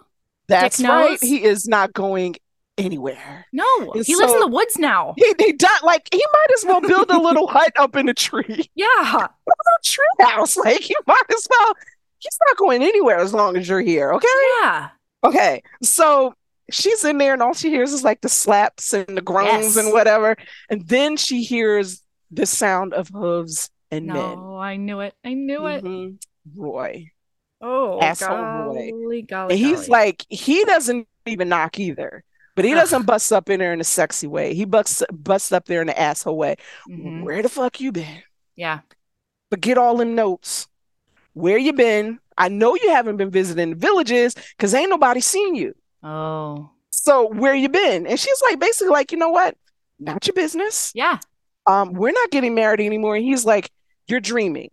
Yeah, we're getting married. And she's like, I would never marry a person who doesn't respect me and who threatened to destroy my dream by burning down my house and my garden. He's like, God, I was just talking. I was mad, you know.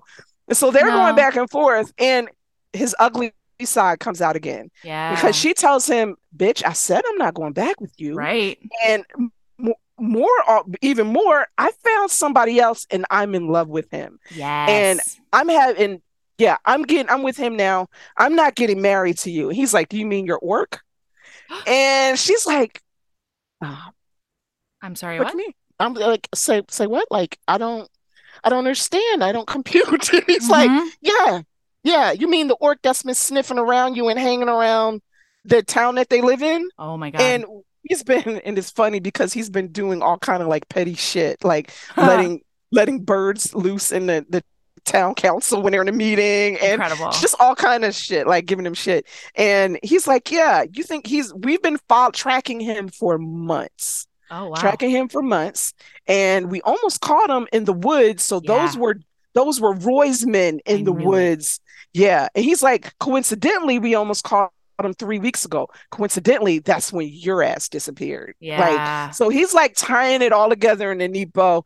And that's when she realizes Joe R being following her and like hunting her, which is like the Skyway of mating, instead of like his clan has put your ass on on the altar and screw, like exhibitionist screwing. No, the Skyway is hunting down their mate and taking them. And that's how he first took her, remember? That's how he first took her. He took her in the Skyway first, and then he took her into the Batul Way. So I know it's just all coming together, and she's realizing this, and she's like, no, he was obsessed with me before the whole plan. Because the plan didn't come into fruition until like a month or so ago. Yeah.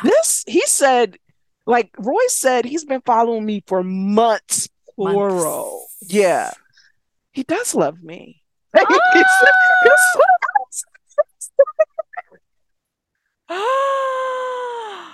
that shit is. And Roy is like, yeah, what we're going to do, I know about him. We're going to find him. We're going to kill him. And you're coming back with me right now.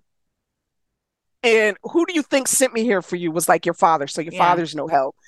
We're going to take you and we're going to kill that baby in you. And then you're going to marry me. And then you're basically going to beg for my forgiveness. She notices, like, remember, she took the crossbow with her to Orc Mountain. Yeah. At some point, that crossbow got back. Yeah. And I think Jawar put it back there. She notices it under the window, an open window, but also what she also notices, her foot nudges a pine cone. Right? Because there was this moment, the pine cone is the same one when they were in the woods coming back. He threw a pine cone at her. Yeah. Like as a reminder of when they've been there before. And she's like, yeah, that pine cone shit ain't gonna work. Oh. Like, you've been lying. And he so she like hurls it back at him. Like throwing it in his face, and he catches it, and that's when he starts crying, right? So, and when they're in the house, her foot nudges the pine cone, and she realizes he has not left me. No, he telling me that he brought me a crossbow. That's right. Like, okay, forget gifts. Like, who wants a bracelet when you can have a crossbow? Yeah. And so she notices. So does Ray. Ray lunges for it. She's closer. She turns around and shoots it at him. Like going for his heart, but Ray's a little like squirrely bastard. So it gets him like right here. In the shoulder. Yes.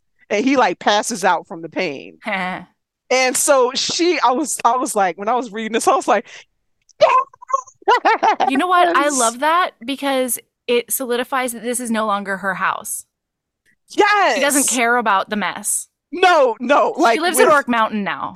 Remember Jawar, like, I'm not going to shoot you because I'm not cleaning up no mess and dragging your body out.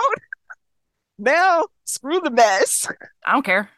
And what I loved about this, and you're also going to see it with her father, because he's like on his way there. Ugh. It's kind of like in the first book, how Jewel killed her husband and saved herself. Yeah. She saved herself. Yeah. Like, she took down the big bad. Like, because her father isn't really this law is, but her father's a weak man. Yeah, absolutely. But Roy is something else entirely. And he was getting ready to like snatch her up and beat her. Yeah. And she saved herself and put him down. And Silfast and Stella comes out. Yeah. Because she's standing over him. Silfast is butt naked and all Stella has over his shawl. And she's standing over him and about to put another arrow right through his heart. Whoa. And Silfast is like, hold up, woman. Yeah. Hold up. Think about this. You're of our clan now. That's who you are. You're a Batul now, right? Yeah. You have to ask yourself the question, how is this going to serve the clan, you, your mate, and the goddess? Yeah. If this is, then take the shot. If it's not, and it's just going to cause more problems, like us going to war after we lost our women, then don't take the shot. But you need to talk to the goddess first. And at first she's like, I ain't got no time to talk to the goddess. But she does. She does that pose like she did at the altar in the garden. And she like puts her hand over her fist and a hand on the table. The table turns out to be an altar, by the way. Her aunt had an altar in her house. So the first time they fucked was on an altar. Again. Stop it. Again. Like all the strings, man. Goddamn goddess gifted. I know. Finley Fenn, you're a gift from the goddess. Lady, your brain, your imagination. Your brain. Like, so this whole time she has been a part of that clan, even though she didn't know it. You know, and so she communicates and she realizes, like, this is not going to serve it. This is only going to bring down more war on it. Because he is like an officer, like he's right. He tells her, he's like, so are you going to do that, or are you going to call them in here and convince them you were attacked and that you were defending yourself and they should take them over? It's like, you're right. Okay, so they go back in the room and she like brings on our girly girl persona and calls them in there, and they're like, she's like, he was going to attack me and I had to shoot him, and my father's going to be so upset that he treated me like this. And his second in command is pretty much like, oh, Roy, I told him his hot head would get him in trouble one day. And they just scoop him up and it was like, we're so glad to see you're okay because we heard rumors. So glad. And I know your father is going to be so glad you're okay. They scoop a boy out and go. Whoa. Yeah. That's one mess cleaned up. Nice work. I know. And then her father arrives. Ooh, it's time. Yeah, and he's just such an, God bless him. He's an idiot. And he's still not listening to her about, she's like, what is this I heard about? You shot Roy?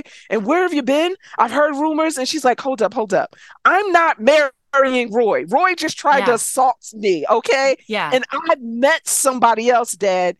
And she's like, I've heard about your law, okay? I've heard about it going to effect. You're just harming women. Yeah. And what are you doing? And he's doing that, pat, you know, Gwenny, don't worry your pretty head about it. She's like, I'm going to worry my pretty head about it. Yeah. Because guess what? I met somebody, I'm in love with him, and we're going to get married, and I'm pregnant with his son right now. Yeah. And her father's like, really not upset, right? Because he's like, oh, really? Right. Is he titled? Nice. How rich is he? Really? Wow. Let's bring him Does around. Does he notice that she says son in particular? No. Because how would she know that? Right. He does not pick up on that. Wow, so she says, Jawar, come out and meet my father. Because she knows he's there.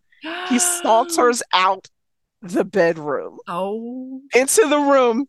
Her father loses he's like, oh shit, Gwenny, there's an orc, run. Oh my God. And at first she's like, you dingbat. Yeah. And then she's like, you're an ass, but at least you did think of me. You told me to run. Like, right. This is the level. This is the standard of care that her father has shown her, that she's impressed by the fact that he told her to run and didn't run himself to abandon her with the orc, right? And so she's like, yeah, this is my mate. This is Jawar. You realize if you go through with this stupid law that you're not just condemning women, other women, you're condemning me. And believe me, I will return with you and I will tell everybody how I'm pregnant by an orc. And I will. She's like, I will testify in front of all your cronies. Okay. Yep. Gladly. It's going to shame you. It's not going to shame me, but I will do it if you don't. He's like, listen, Gwenny, I've tried to change the law. I tried to convince them that this is wrong. They're not listening to me. They're going forward. And she's like, you know what, then change the law. Yeah. And you better do it. And so her father is like, she's a little impressed that he did try to get this to stop, even though you were the one that was spearheading it, right? Yeah. And so he's like plopped down in a chair, pretty much in vapors. His daughter's pregnant by an orc. He's like, oh my God, Gwenny, all the men, like an orc. Who's going to like, why? Why did you do this? And so Jawar produces a mushroom. Wait. I don't know if you remember earlier, it was almost like a throwaway kind of comment. Her father, like his vices are women and recreational drugs. Oh. And so Jawar produces a mushroom and her father is like, give me that. Please and thank you. Not even. Yes. And Gwen is like, yo, hold up. Do you have any side effects from hallucinogenics, whatever? He's like, nope. Pop. He's like pops it in his mouth. Yes. And he visibly relaxes. Like, this is his shit. This is his drug of choice. And he's like, where did you find those? Did you steal them? And she's like, no, he grows them. He is a very accomplished mushroomist. Yeah. Whatever that is. Right? He mushrooms all over the place. Yes, he is the mushroom guy, okay? He could be your mushroom guy. You read my mind. Oh! You read my mind, okay? Okay. Okay, he's like, okay, I don't know if I'm be able to like do this. She's like, you will do it. And then Jawar was like, and if you do it, I will keep you with mushrooms. Yes. You will never go without mushrooms. And her father's like, so how many mushrooms are we talking? He's like, I'll give you a monthly supply of mushrooms. He's like, one a day and more for my friends. And he's like, yeah, no, I can't do like that many. How about two per week and some for your friends? And then they start haggling. And Gwen is like, the fuck? Yeah, they start haggling on how many mushrooms Jawar is going to give them. And when they come to like a set amount, her father is like, good deal. Okay, I'm going to do it. I'm going to do it for you, aka the mushrooms. And he's like, damn it, I'm just overcome and I'm hungry. I've been traveling. And Gwen is like, Jawar, can you fix my father something to eat? Yeah. Jawar fixes them all something to eat. 5-star meal. He goes out and of course catches another grouse. Yes. And like brings it in, more mushrooms, got sage. He fixes it up, and the father is like, at first is like, no. But then when he eats it, because her father is like, that's another sin of his, is like gluttony, and kills it. And so by the time he leaves, he is like satisfied. He's going to do his best.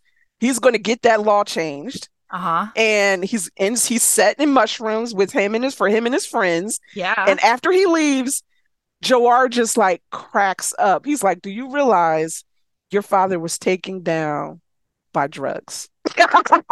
By mushrooms. And she starts laughing and she's like, yeah, mushrooms sealed the deal.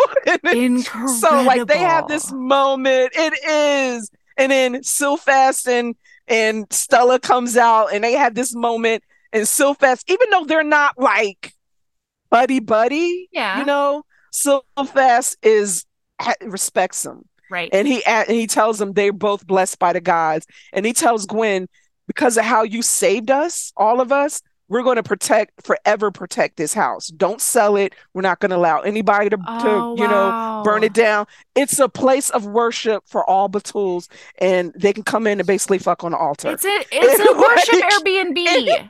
Yes. It's the you can continue to see personal fuck pad. Listen, that is exactly what it is. Yes. And when she's not at Orc Mount, he's like, when you're at Orc Mountain or you're traveling with your mate, we're gonna guard over it. It is ours. You're part of our clan. Your mate is our clan. And so this is ours now. Like, it was so sweet. It was such a moment. And Joar's like, and you can continue to see the human women who are pregnant with orcs or who need your services. Sure. You can come back here and do that. Yeah. And she is like overcome because she realizes her dreams have come true. Like this was her new way. And he was always saying, you're finding your own way. And this was it. She gets to be who she is. She has her mate because they profess their love to one another. Yeah. And so then we have the epilogue. Okay. Right? And there's a big old party that Rosa, who's like the Kayesh, has organized for Joar in the garden. And he walks out and he was like, shit, these are a lot of orcs. Like, are they trampling my plants? And she's like, no. We got guards. We got ropes making sure nobody's over there. We got guards to keep everybody in check. And it's the twins. It's a party for him. Like a coming of age party for him to get rid of. He did a good for everybody. Yes, bringing the midwife. Yes, and he served his clan, and so it is a party for him. It was so great. Now he's a real boy.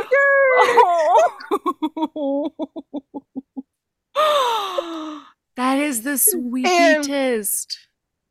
Hannah's there because that's right. They had captured Hannah. Roy told her they captured Hannah. Remember, Hannah is the one whose baby she delivered. They captured Hannah.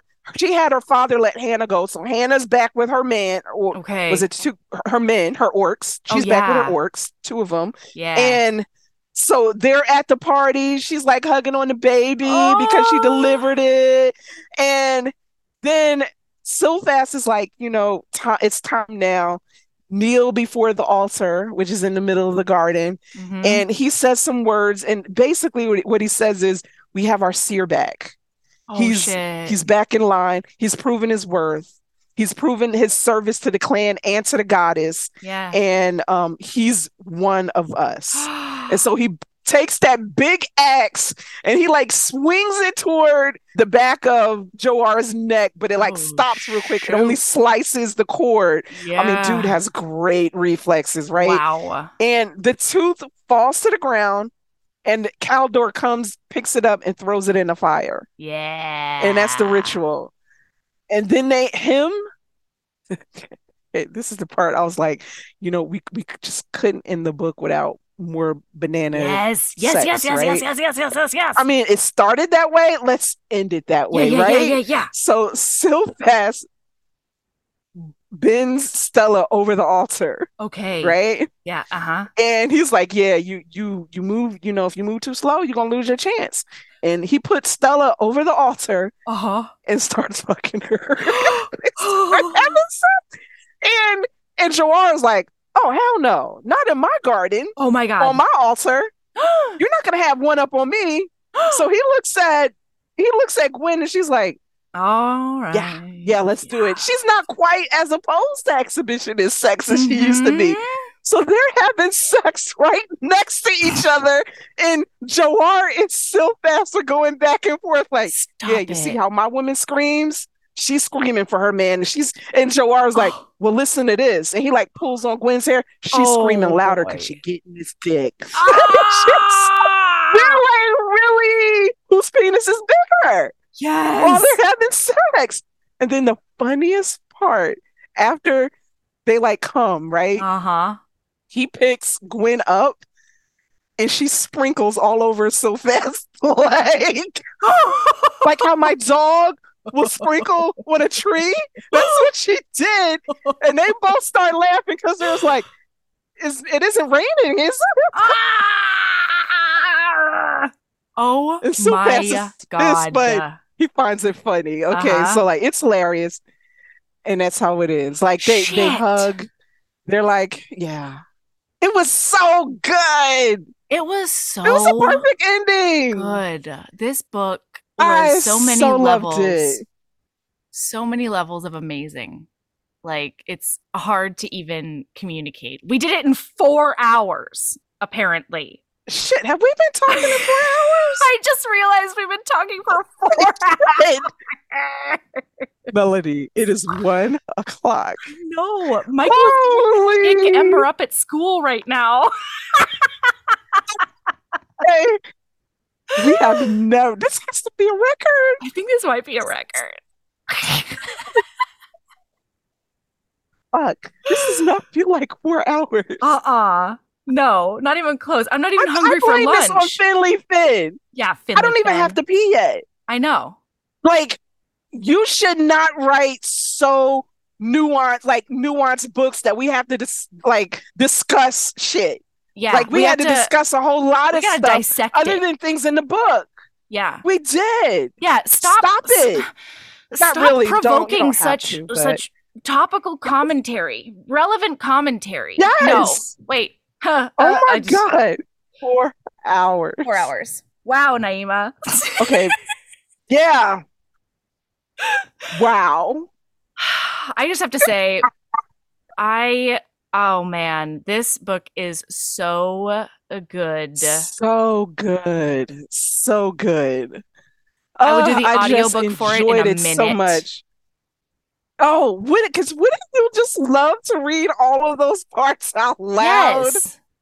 Are you kidding? Okay, look, yes. When you go back and you finish it and you read like the part with the duels, like the competing sex. Yeah. Please text me.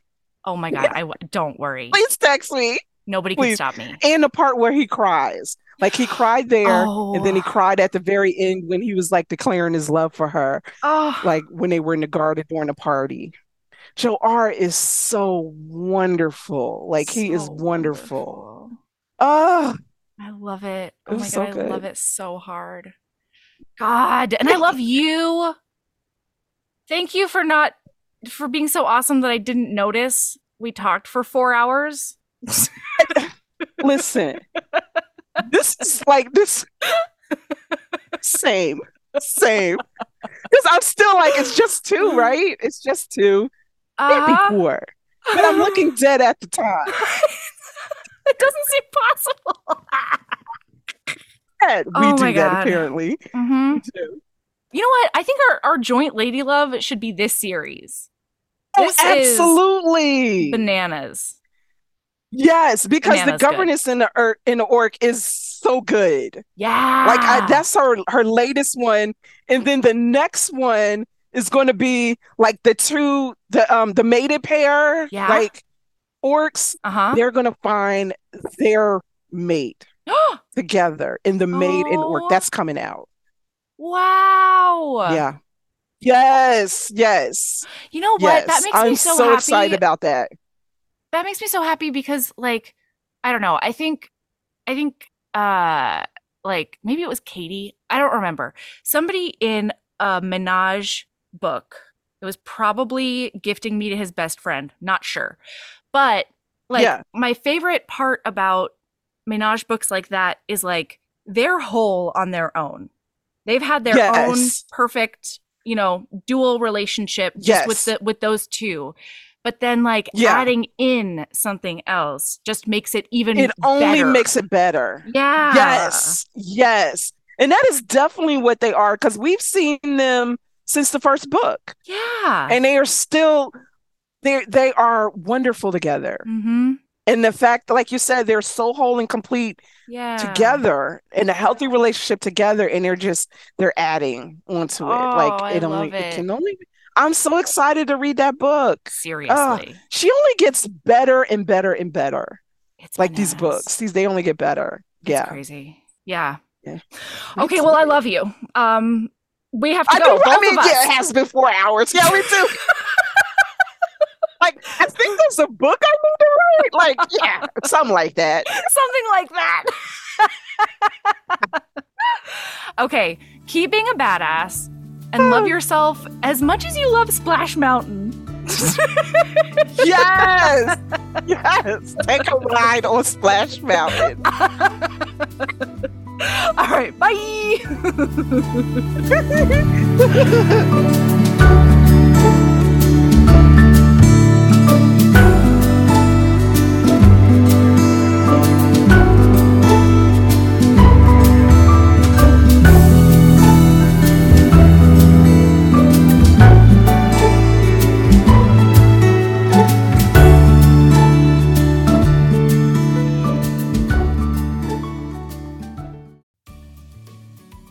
Hey, you.